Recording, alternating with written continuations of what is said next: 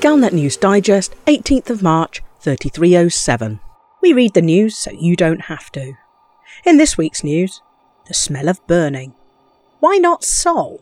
Artisanal spaceflight. Familiar tools. The smell of burning. With the notable exception of Liqingjiao Starport in Seoul, the fires are out. The evacuation effort is complete. 8 of the 9 stations attacked by the Neo-Malinist Liberation Army in their attempt to make life better for everyone are still smoking gently, but the repair teams are already at work, scrubbing off the bright green caustic enzymes that coated every external surface of the starports. After a tremendous effort on the part of commanders everywhere, Operation IDA, the station repair organisation, and many other similar organisations and individuals can swing into action, carrying materials to repair the stations.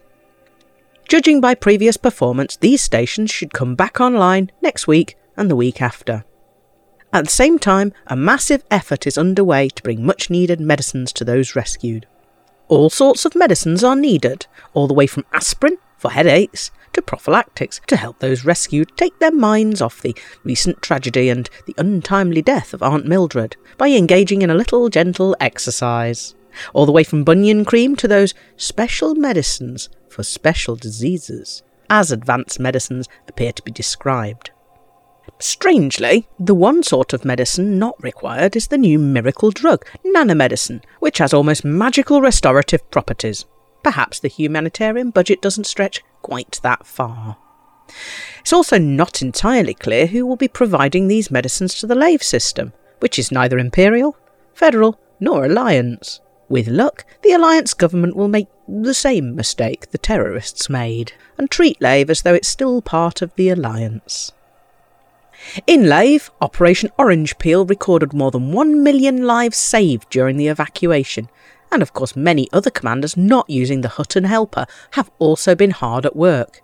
Even the LAVE station archivist, Commander Phoenix Defire, has been rescued and can be seen wandering around the rescue ship, muttering something about trying to find his miniatures and smouldering gently. There has been talk of prizes for those who contributed the most to the effort.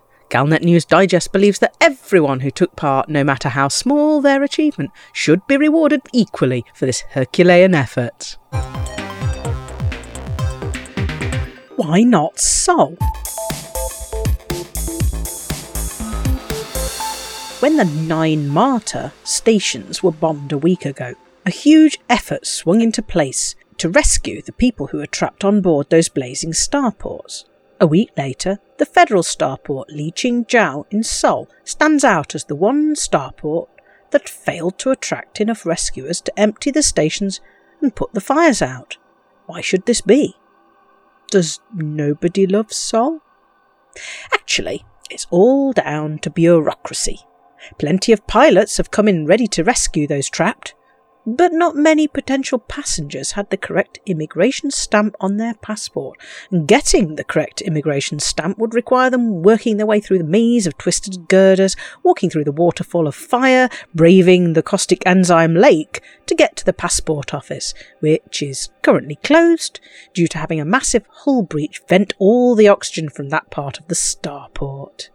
Pilots wishing to conduct rescue operations may still do so, but please remember to fill in an absentee immigration form for everyone loaded on board and submit 1 copy to the burning passport office, file 1 copy in the Federal Archive at Warren Prison Mine in Ross 128 before you depart from the station, and keep 1 copy on board to hand in at the port of disembarkation.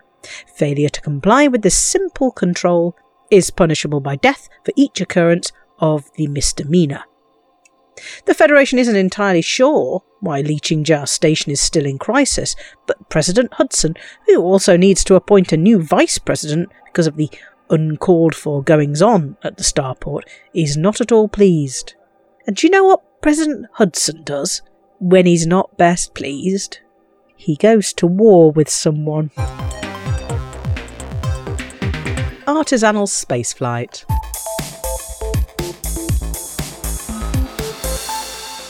Following this morning's appeal for medicines to help Federal, Imperial and Alliance systems, further details have emerged of the Alliance's offer of rewards to those who supply Safeguard Interstellar with the vital medicines it needs to do its job.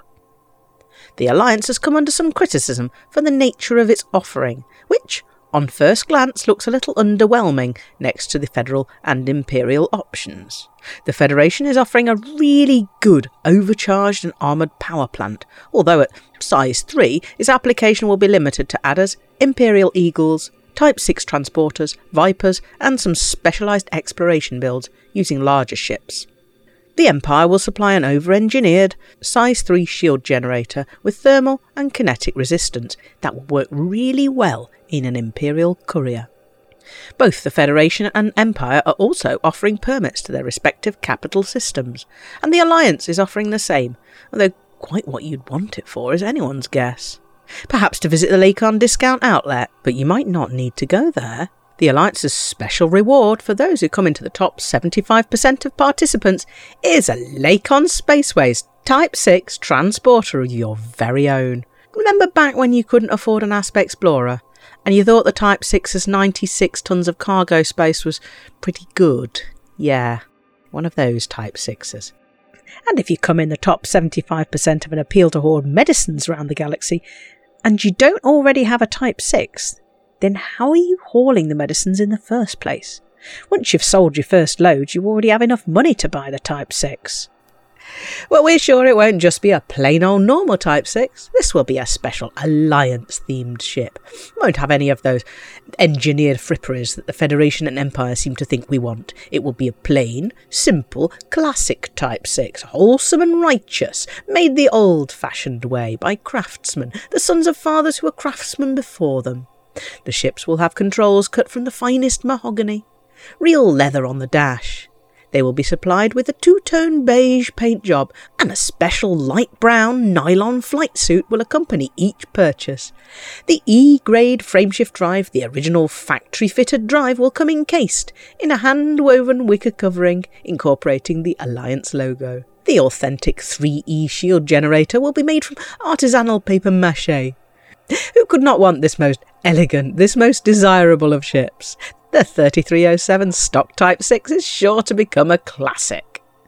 However, one thing to check carefully is the stated value of this reward Type 6. The engineered modules supplied as rewards for recent effort have had a resale value of 0 credits. This means they make no contribution to the rebuy cost should your ship have an unfortunate accident, and that it costs exactly 100 credits to have them transferred to any station in the galaxy, regardless of distance.